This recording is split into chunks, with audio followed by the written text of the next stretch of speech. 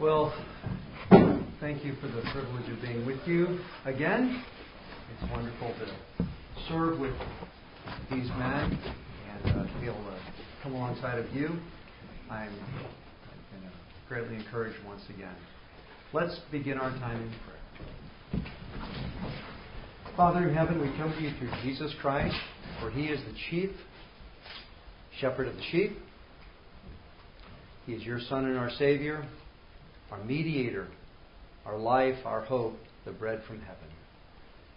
Feed us now, Lord, by your word.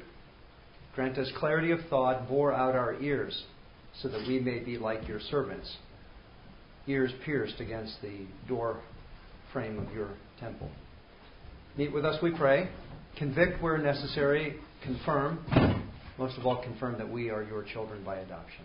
We pray this through Jesus our Lord, and amen. All right. I'd like to point out the obvious to you, and that is this. Many things are revealing about others. You can spend some time with people, and they all have tells. They all have indicators. Certain games you'll play, there'll be indications of something that's going on. In sports, there are indications as well. You can spend time with anyone here, which has already been happening, and I might tell a few stories about things. So here's a line. Spend enough time with someone, listen to them, get to know them just a bit, and things will come out. Not everything, but some things. Not exhaustive, but a few things. And I would like to give you some examples. You know this. Biblically, the mouth speaks out of the abundance of the heart. The heart isn't just pumping blood, it's pumping forth your words. It's your speech. So listen to what you say, even as just a moment ago, and we can find out something about the person. Your habits. Things that you go back to over and over again. Your habits. Deeds. What do you do? I know these are closely related. Proverbs 20:11 says that even a young man, even a child, is known by what he does. So we could just spend some time around you. What is it that you do? Find out about you. Free time. How do you use your so-called free time? What kind of illustrations do you use? Spend time with someone and they may use an illustration of a certain thing. You think, oh, they're wired in this way, or they read these kinds of books, or here's some other things that are revealing about you. These are indicators. Your odor. Whether you have body... Don't take notes on this. Your body odor. Your breath. Odor. Foot odor. Some of you have been to Summer Sanctus. There's that building over there is filled with profound odor. And as I labeled it last year, to quote Mark Twain, that ain't no cinnamon. Now, foot odor can tell you quite a bit. Accents or dialects, whatever the differences are between those two things, that can tell. So it's not just the mouth speaks out of that which fills the heart. The mouth also reveals sometimes where someone's from. The company you keep. Or is even the first evening here, Pastor Booth alluded to this, the way you play games. Very revealing.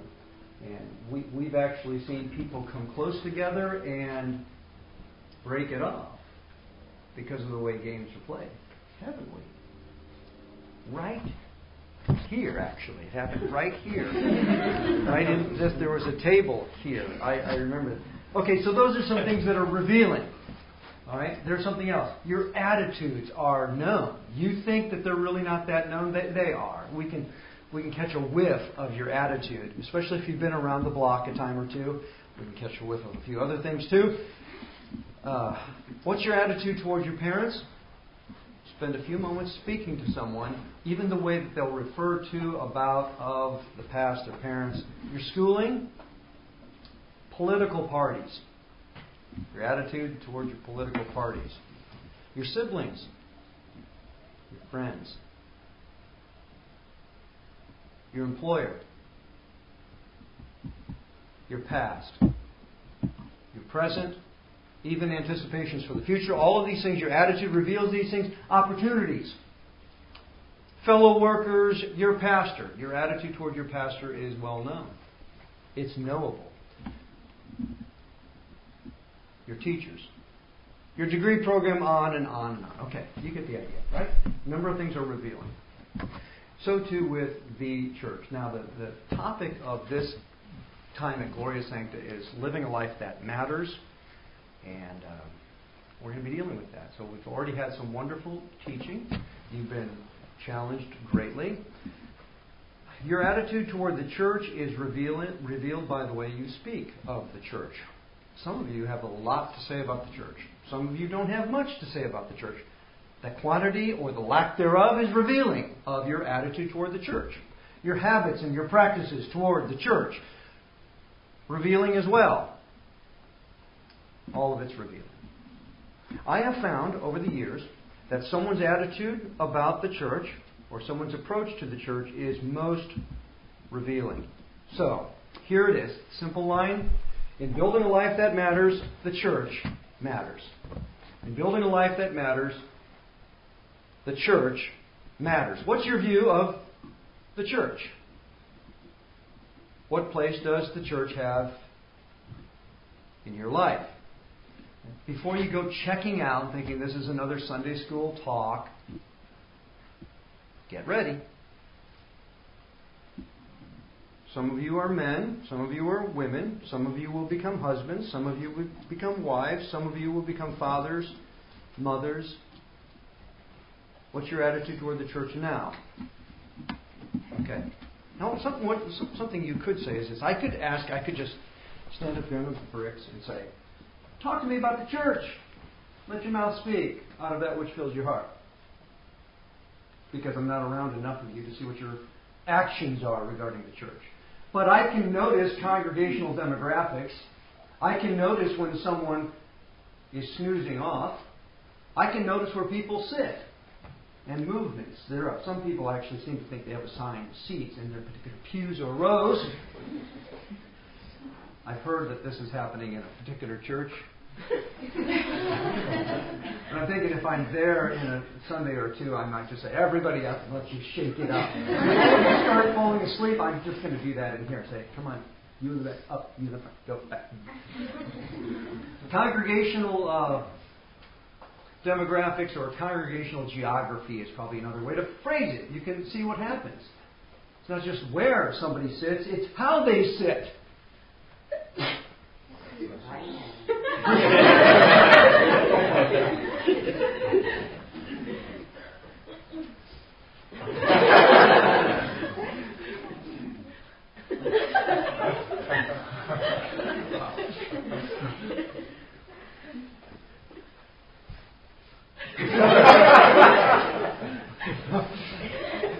Now it's possible, but some of you could say, if only you knew what my experiences were with the church. And I might say, if it wasn't gossip, tell me about it. Some of you have actually heard the experiences of other people, and then you've decided to pick up their water and carry it for a while. Oh yeah, no one had a bad experience with the church. Yeah. You get all.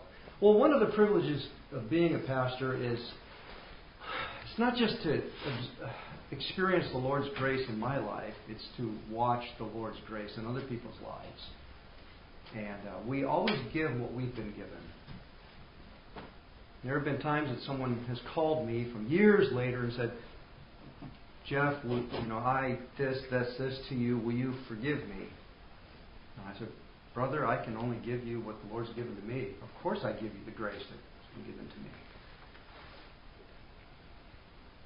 Your mouth will reveal what's in your heart when it comes to whatever it is you're speaking about, including the church. And yet, it is true, there are a lot of problems in the church. One of the privileges that we have, and matter of fact, every pastor in here I have had some level of interaction with about church matters, a potential church plant matter, members that we have known and shared over the years, counsel that has been given, wonderments and head scratchings about particular members on sessional phone calls. One of the privileges that we get to share in is participation in the work of the Lord. And over the years, I have had people submit a number of things to me with regard to the church, and I'd like to. Here's a recent list. Here's a list of issues which came from just one church, and I have permission to share this, but there won't be anything specific. And I don't know if any of you can relate to these things. These are things that happen in particular churches. Okay. There's a problem in this particular church. It's all in one church. People in that church are not getting along. There seem to be squabbles and fights. Differences of opinion that were growing stronger and stronger over the years, and it seemed to take a life of their own. And everyone seemed to have very good reasons for the opinions that they had, and it just meant that people were getting suspicious of one another. And of course, people wonder, should I even go to that church? This church happened to have a lot of sexual sins in it. The person that was sharing this was not free from sin himself, but seemed to be concerned that there were people that, if you only knew what was going on in this church, if you knew what was going on behind the scenes or under the covers,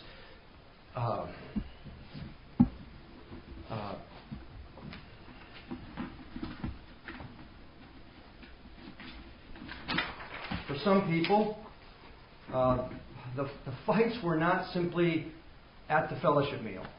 They decided they became so severe that they took them outside of the fellowship hall, or the parish hall, and they were fighting outside. There were other issues over the leaders in the church. Imagine that. Leaders in the church. Problems. Who's in charge around here? What makes that guy think that he's in charge? I'm not sure that I even like to follow. Why do I have to do what so-and-so says to do? Here's another one. You've probably never encountered this one in the church. Food issues. Food issues. Dispute. So, what do we do about these food matters? People are fighting and squabbling over food matters. Some people were making strong statements about what should or shouldn't be done with food. And how dare you even put some of that out there in front of the rest of us, because didn't you know? And that wasn't in the letter. People had different diets. Some people ate some kind of food. Other people said that they wouldn't, or they even said they couldn't eat that. Testimonies? There were issues also in this church because there were different levels of maturity in the church. You could have said, and let me finish. It is likely that this is from lingering issues of people's pasts. Where they came from, where they are, where they're going.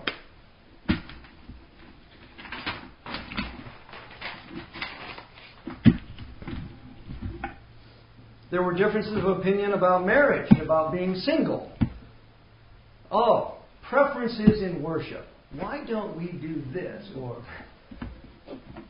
there were comments and concerns about the roles of men and the roles of women. There were even differing views on doctrine, theology. People are saying, well, that's a major matter, that's a minor matter, that's this. All of that's from just one church.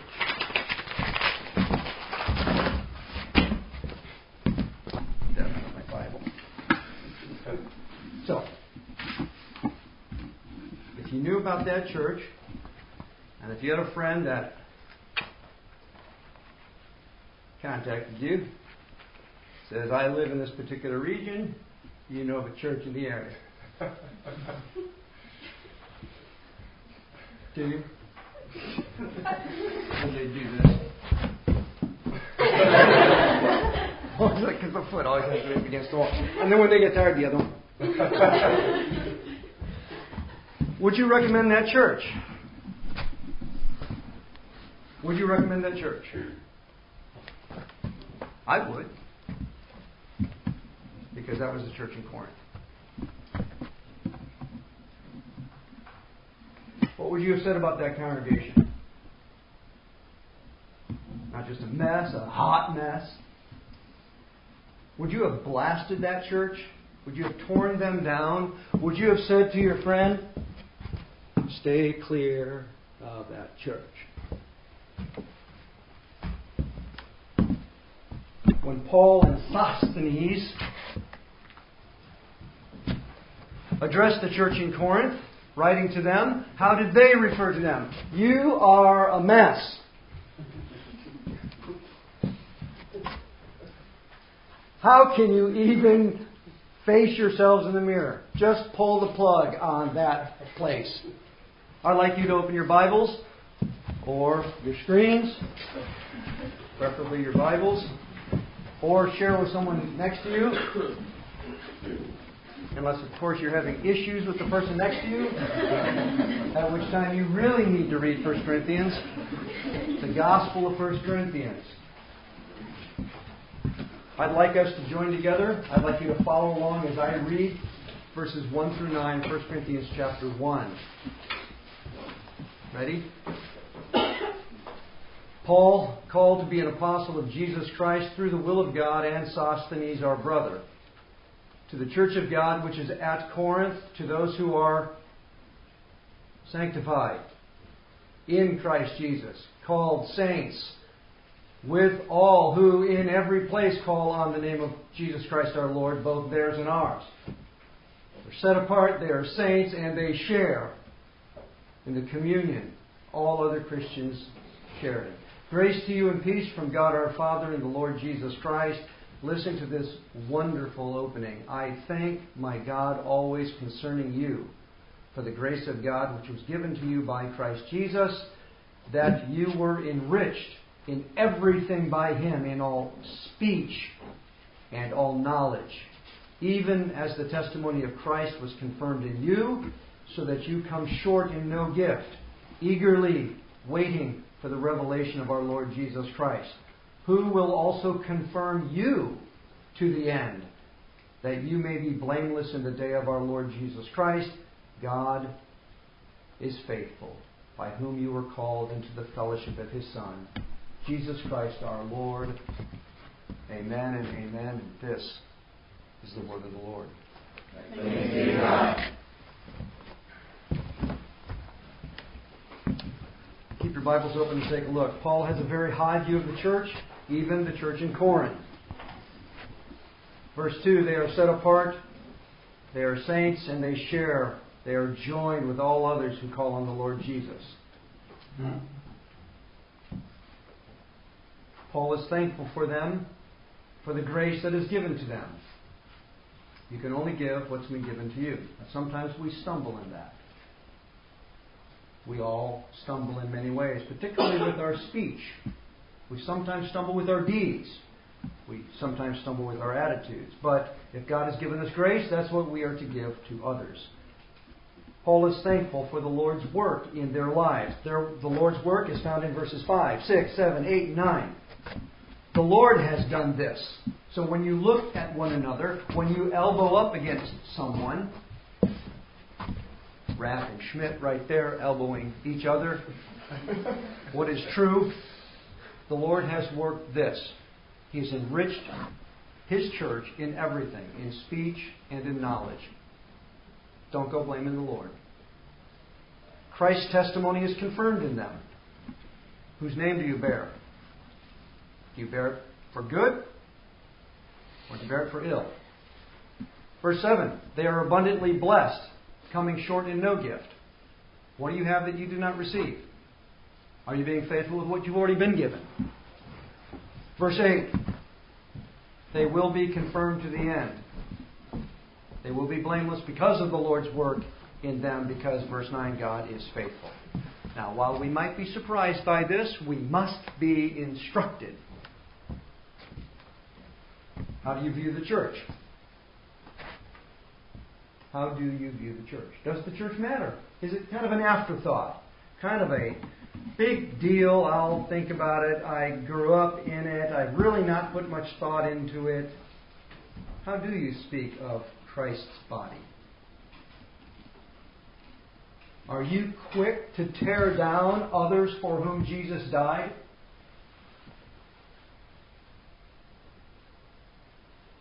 Dietrich Bonhoeffer said that ministers should never be accusers of their congregations. Jared Wilson picked up that line in a recent book, and he said that congregants, disciples, pastors should never be accusers of their congregations because someone already has that job.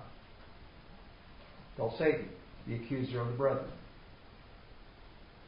Oh, but all the problems. There's a bunch of problems. Point. Accuse. We are instructed about the church that the church matters if we are ever going to live a life that matters. The church matters, and our view, our attitude, and our approach to her is revealing. And I'm going to be probably the first one to admit that the church is very curious. The church is curious. I'm going to share with you some of the curiosities of the church right now, other than those of you, because you're members of the church. Well, we're not going to speak about the church visible or invisible. We're not going to speak about the church militant or triumphant, or the church historical or eschatological. We're going to talk about the church curious. Here are some curiosities of the church. Ready? The church is curious because the church gathers at set times. Usually in set places.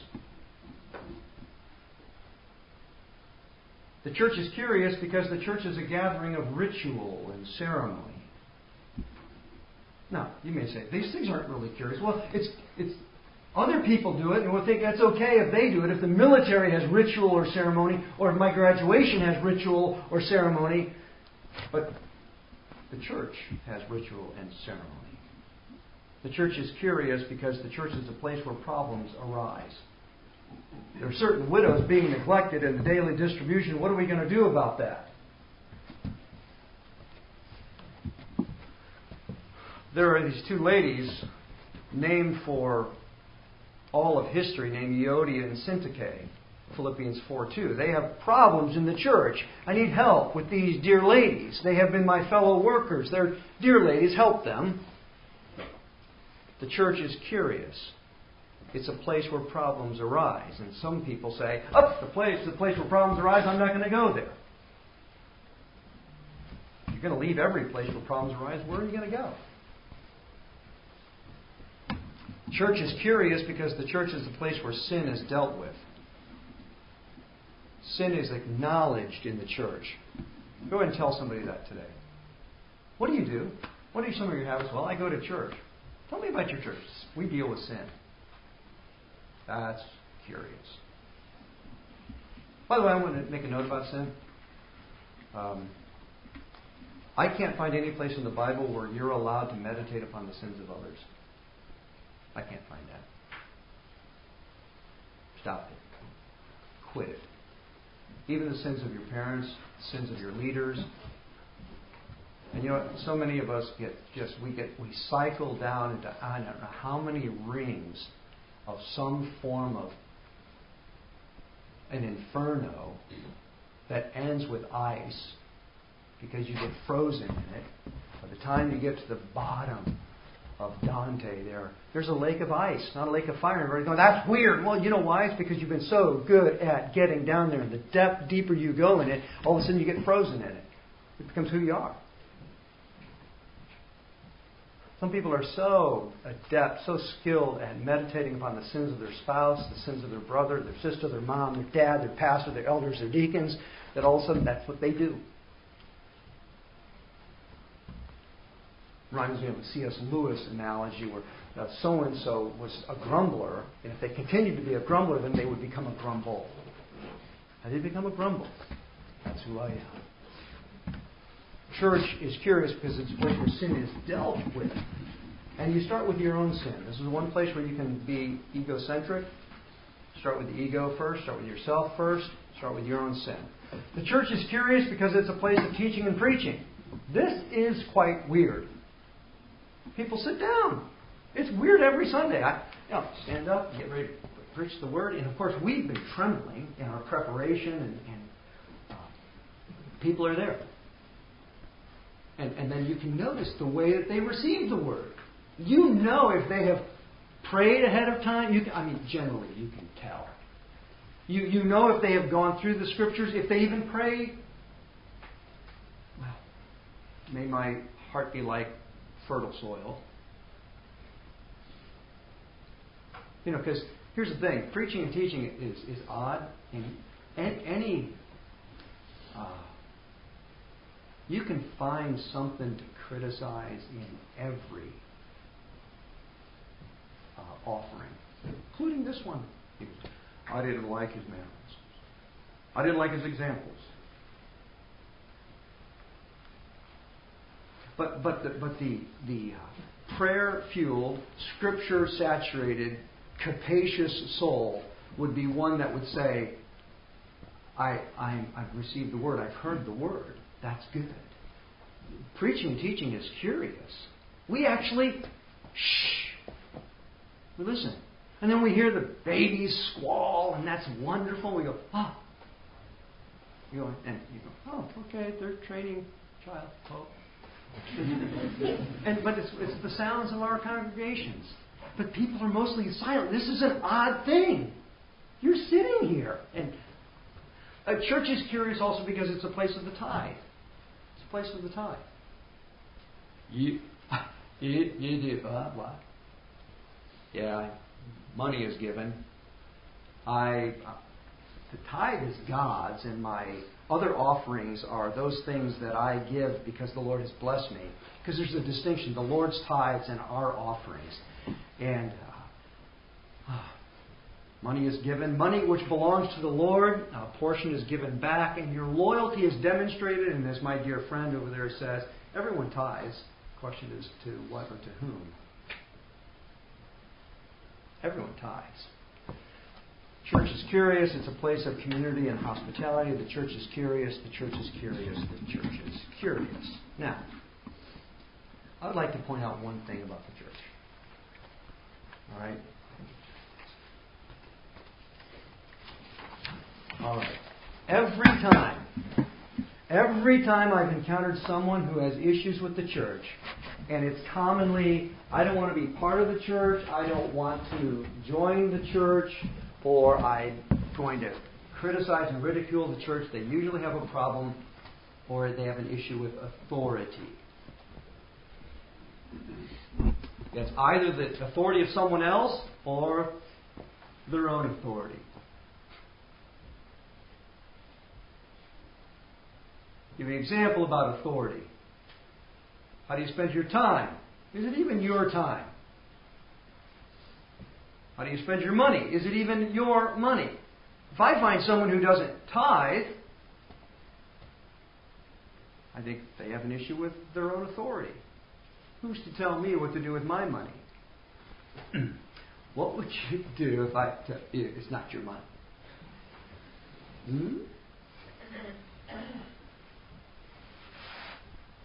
Time. How do they spend their time? How do they anticipate the Lord's Day? How do they spend the Lord's Day? Here's the authority issue. Don't tell me what to do.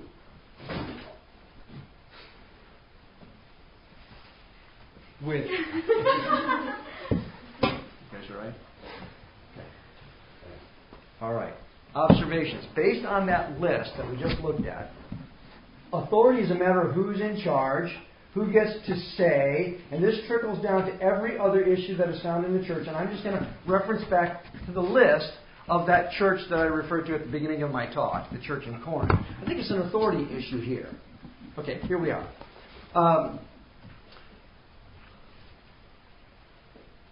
What does God say about who you are and who His church is? This might be a bit of a surprise to you, but the church, according to Paul to 1 Timothy is the pillar and ground of the truth. Ephesians 2:22. The church is a dwelling place of God in the Spirit. Do you view the church that way? Sometimes she doesn't look that way. Just look around. But here are the issues in the church. People not getting along. People started to act like they were not in the same church. They seemed to be pitted against each other. I'm of Paul. I'm of Apollos. I'm of Cephas. I am of Christ. I'm of Paul. I'm for the guy that planted this church because Paul planted the church. Well, I'm of Apollos because I love that intellectual powerhouse, being able to carve and slice and dice and to deal with this. Paul's great, but Apollos is bringing us to the next level. I am of Cephas because he actually walked with the Lord. Now, I want to tell you something about factionalism. The factionalism did not happen because of Paul and Apollos and Cephas having disagreements. Paul was gifted in one way, Apollos was gifted in another way, and Cephas is gifted in another way. You know where factionalism always comes from? You. For somebody to say, I really like this particular teacher. I'm listening all the time. Earbuds. Just the best podcast ever. Well, no, I really like this teacher because he presents things in a certain... You know who's creating factionalism? It's Fred and Mary in the congregation. Or it's the McGillicuddies on this side who listen to this particular teacher all the time. Or it's the whomever. I can't even make up a name. Give me a name. Smith. Who's coming? Different Smiths. That's it. We're all Hattie. And you realize something about factionalism? Everybody has good reasons for their views. You know what? I thank God for church planters. Thank God for church planters. I thank God for people that make me think in ways I had never thought about before. And I'm very thankful for people who walked with Jesus and denied Him 3 times and were challenged by the Lord, do you love me 3 times? Why can't we stop back and give what's been given to us? How am I to view the servants of the Lord? Church in Corinth was factionalism. There was factionalism going on. Paul had to address it. Sexual sins were all over the place. You want to know why there are sexual sins? And we think this is only with abortion. Who are you to tell me what to do with my body? Who do you think you are? What does God say to do with your body? And then when you fall into sexual sin, what does God say to do about it then? But sexual sins are always a matter of authority, including lusts that do not break forth into activity. Those are matters of authority. I'm tired. I've had a hard week. I deserve this.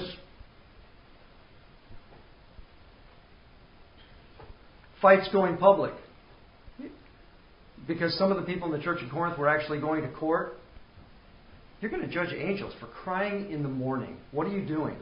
Settle things. You're the part of the church. You're the dwelling place of God in the Spirit. You're the pillar and the ground of the truth. You are people with unity present and a unity that's yet to come, and you can't even get along with each other. You know why? It's because you're so filled with your own authority. You didn't get your way and you continue to push it and push it and push it. This happens in a marriage, and you know what happens? It's not just a matter of pushing. All of a sudden somebody says, you know what? Had it. Or they just become trampled. And your pastor,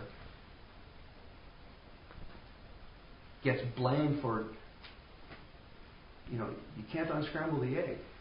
Well, how come the pastor isn't done? It's why not rather be wrong, Paul asks. Why not rather be wrong?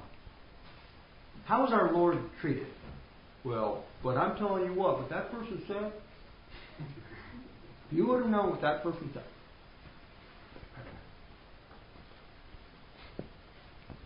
Who's in charge? Who is in charge? Not you. Food. Food. You know what the issue was? Food sacrificed to an idol. This person kind of has an approach to this food that is like, they really think something about this food. And I really think we've got a lot to learn about food relations in the church today. But food issues are an authority issue as well. I'm not denying there are real food issues. I don't know why God created lima beans. Preach.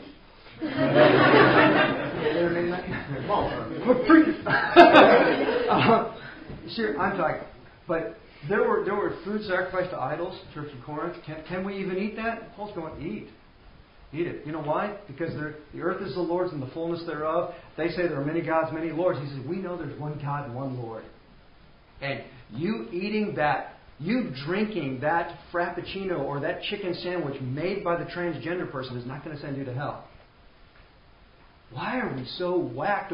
And by the way, notice how this culture needs the gospel. They're going to go, I'm not going to eat there because those people are closed on Sunday. Thinking, so that's going to damage your person?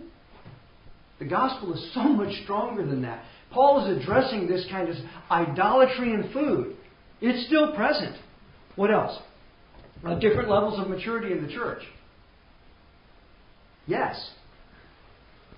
But a matter of authority says, how come they allow her to wear them clothes? Different levels of maturity in the church. People say, well, Jesus will take you just the way you are. I said, yes, and He's going to change you. In time. In time. I'm just going to rattle through this very quickly. There were offenses. People took differences of opinion about marriage and being single, preferences in worship, who's doing it, how come this is happening, how come this is not happening, comments and concerns about the roles of men and women, differing views of doctrine, theology in the church in Corinth. It was actually over the resurrection. Over the resurrection. Whew. Okay. You still have your Bibles? Get ready. Every one of these issues could be potential hot buttons of conflict. You know what? I really didn't like the way that so-and-so did something. I'm going to take a side. You're getting your authority in the way. I want you to stay in 1 Corinthians. Turn to chapter 11. I need to find it myself. And I need to pull out. I have to scrabble the notes down from these other talks here. 1 Corinthians 11. Paul has just given instructions about men's and women's roles. And we're going to pick this up in verse 17. Follow along, please. Why does God allow conflicts among you? Why does God allow, I'm of Paul, I'm of Apollos, I'm of Cephas? Why does Paul allow our sinful selves to be involved in the church? I don't quite understand that. I don't know what's going on. Why did he do that? Why is that person in charge? Why are we fighting? Why are we going to court? Giving you these instructions, verse 17, I do not praise you, since you come together not for the better, but for the worse. You're still coming together as a church, but you know what people are doing? Verse 18. For first of all, when you come together as a church, I hear that there are divisions among you, and in part I believe it. Why would he say in part? Well, I've heard from Chloe's household what some of you are saying. There are people doing this and people doing this. Why just in part? Well, because he's wise to begin with, the Apostle Paul, but also because he knows something greater than what Chloe's household has told him. And that is, while there may be divisions among you, there's also a wondrous unity among you. You belong together. I'm going to remind you of something. You belong to Jesus Christ. We're going to be spending eternity together.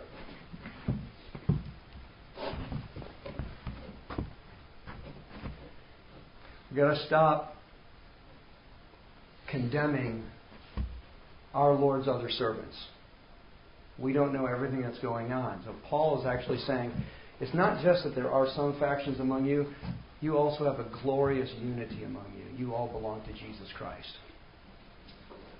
Now, next verse. Verse 19. For there must also be factions among you. What? Why would God allow you two to get at odds, or you two to have the trouble? Well, let's be more serious about this. Why would God ever allow you to vent your sexual sinfulness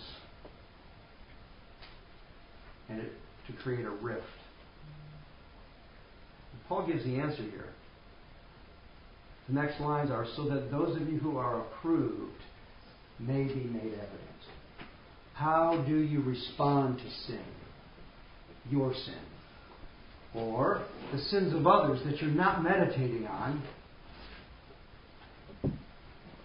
Why are conflicts allowed? Why does God allow you to bump up against one another?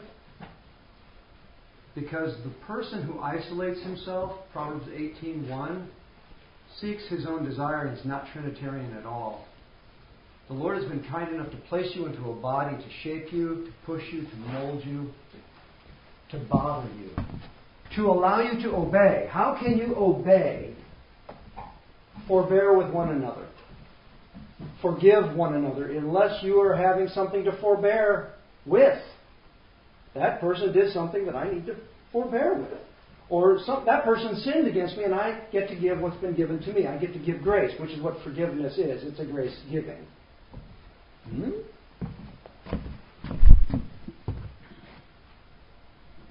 Our society needs the gospel of 1 Corinthians.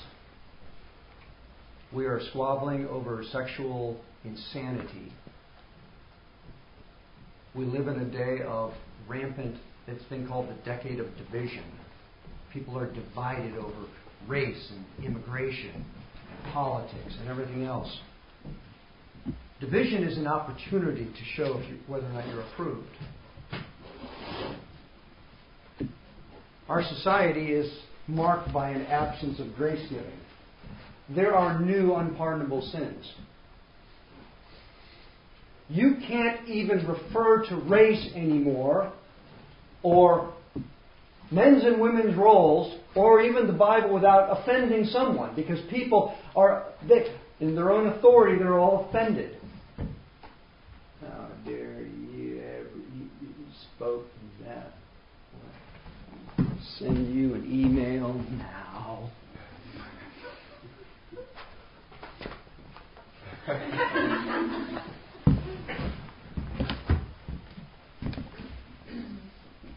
I think the day is coming, and now is, when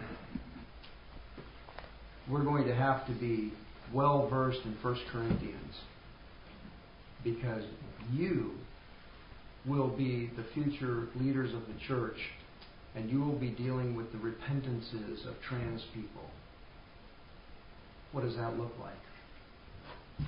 You will be dealing with people who have changed from particular food issues, and maybe they were deeply involved in idolatry. And by the way, in our country, the less that Christ has shown lordship, the more we have seen the increase of demonism. That used to be on the run.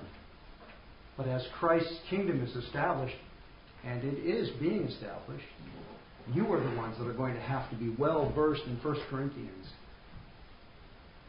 Why is it that Paul says, with regard to those who know that they can eat meat sacrificed to an idol, he says that when you're sitting down with someone and they say, by the way, this was offered to the god Munga Munga Munga, and it troubles them, you know what, don't eat it for their sake.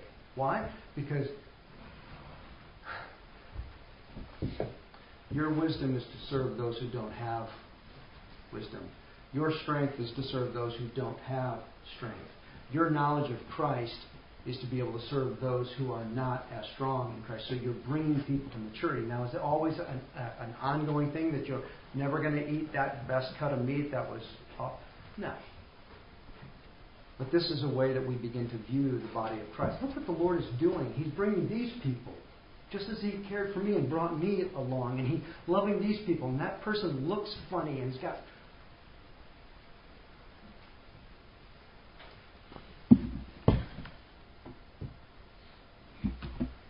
I'm going to stop there. In building a life that matters, the church matters. And the Lord in His kindness shapes us and trains us and conforms us to the image of Christ in the body of Christ. In the name of the Father, Son, and Holy Spirit. Amen.